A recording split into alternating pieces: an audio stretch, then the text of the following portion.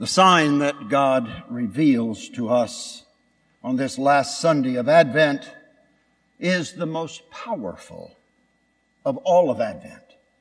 God's choice of the Messiah was from the house, from the lineage, from the kingdom of David.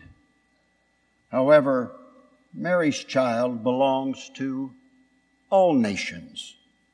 So we all form part of all the nations.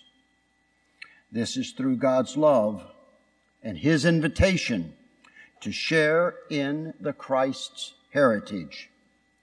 Christ came for the sake of all humanity. In our first reading for this Sunday, God gave us the greatest and most definitive sign about the Messiah. A young woman, a maiden, a virgin, is with child and will soon give birth to a son whom she will call Emmanuel, which means God is with us. It is important to note that this sign was given first to an evil king, Ahaz. Oh, he was the king of Israel, but he was a mean man. And then it was given to him only after he humbled himself enough to refuse to put God to a test. Parenthetically, we're now talking about the year 728 BC. Always full disclosure, I was not there. But I think if I did the math right, Mario was in junior high.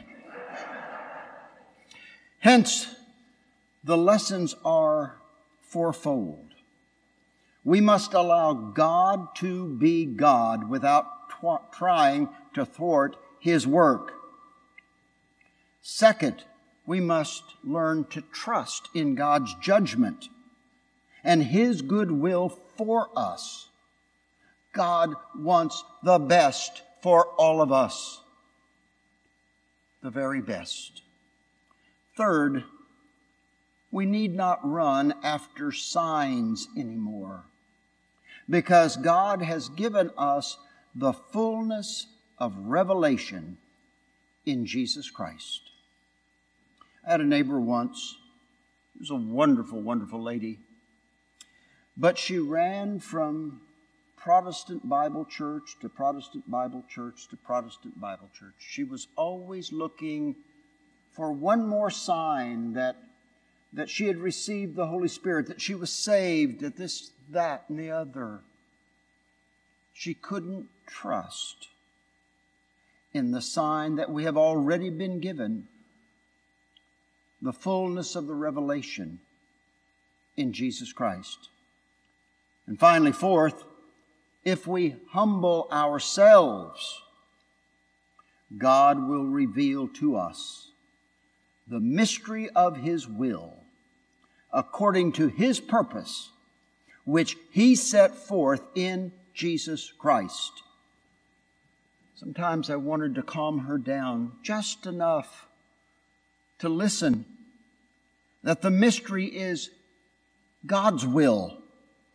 It's according to God's purpose, the purpose that He set forth for us in Jesus Christ. She could quit her running from here to here to here, looking for that one more sign in their lives collectively and her life individually, that somehow now she knew she was saved. Both the second reading and the gospel for today tell the story of the birth and life of Jesus Christ.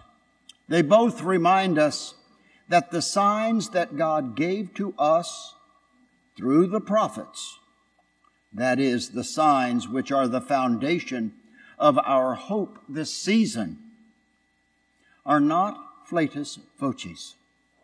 See, I did take Latin. Didn't do all that well in it in high school, but I took 4 years of it. Flatus vocis. Empty words. The promises of the prophets are not empty words.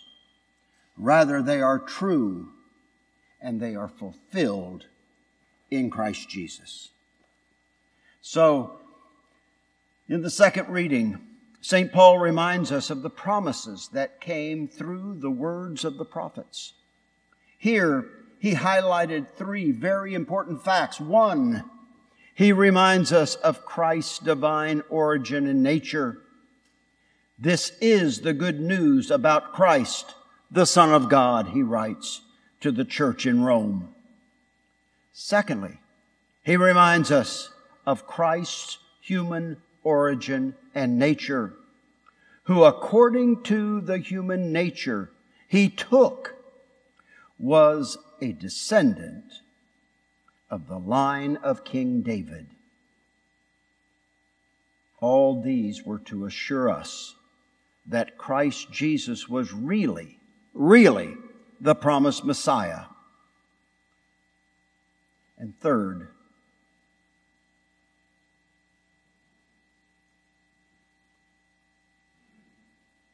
it is about our relationship to Christ.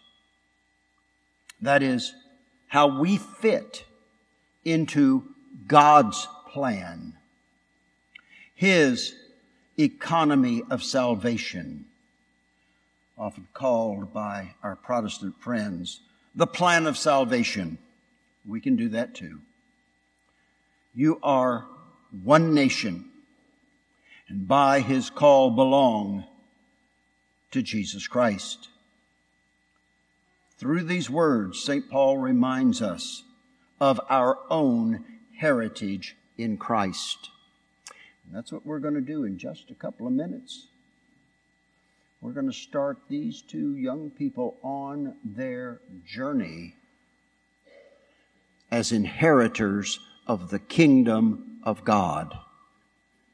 Nothing short, but inheritors of eternity, seeing the throne of God for all time to come. And then in today's gospel, St. Matthew, in that gospel reading, narrates how Jesus was born. Like St. Paul, St. Matthew tells in his infancy narrative, traced Jesus' lineage back to the dynasty of King David. This is also meant to assure us, as St. Paul did, that Jesus is really the promised Messiah all the way back to the prophet Isaiah in the 7th century. Mario knew him.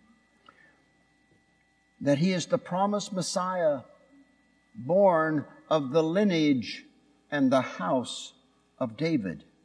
In this narrative, St. Matthew highlights the very important central role played by Blessed Mary and beloved St. Joseph. The decisions they had to make were very difficult decisions, but they allowed themselves to be God's instruments of fulfilling His mission of salvation for all of us. We couldn't be about what we're doing this morning in celebrating the Holy Eucharist or celebrating the baptism of children into the Catholic Christian Church if it had not been that Blessed Mary and beloved Joseph said yes to being part of fulfilling the mission of salvation for all humanity. This teaches us that God is active in our history and our lives, and that He comes to us through human instruments.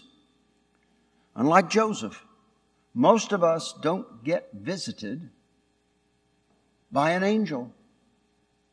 Some of you have, but we're not going to have a show of hands. But some of you have. I know that. But that's not part of the deal. That's, as they say in Louisiana, lagniappe. That's extra. Not given to everybody. But the vast majority of us, we've not been visited by angels.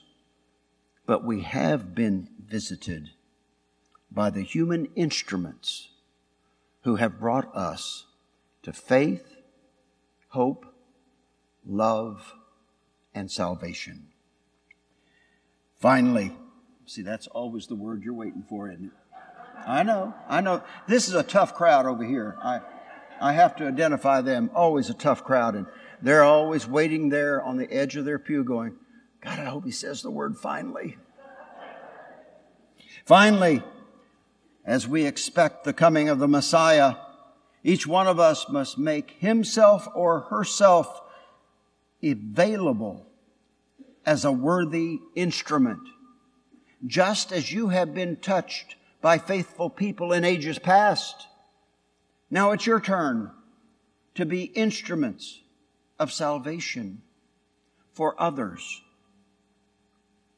We must be ready to cooperate with God as Blessed Mary and beloved St. Joseph did, in order that the promises of God might be fulfilled through us. We have to allow ourselves to be instruments through which God can continue to save humanity. Jesus did it once and for all on the cross. But as each new generation comes along, we've got to tell the story again. We have to be prepared to offer the sacraments again to bring that new generation to salvation.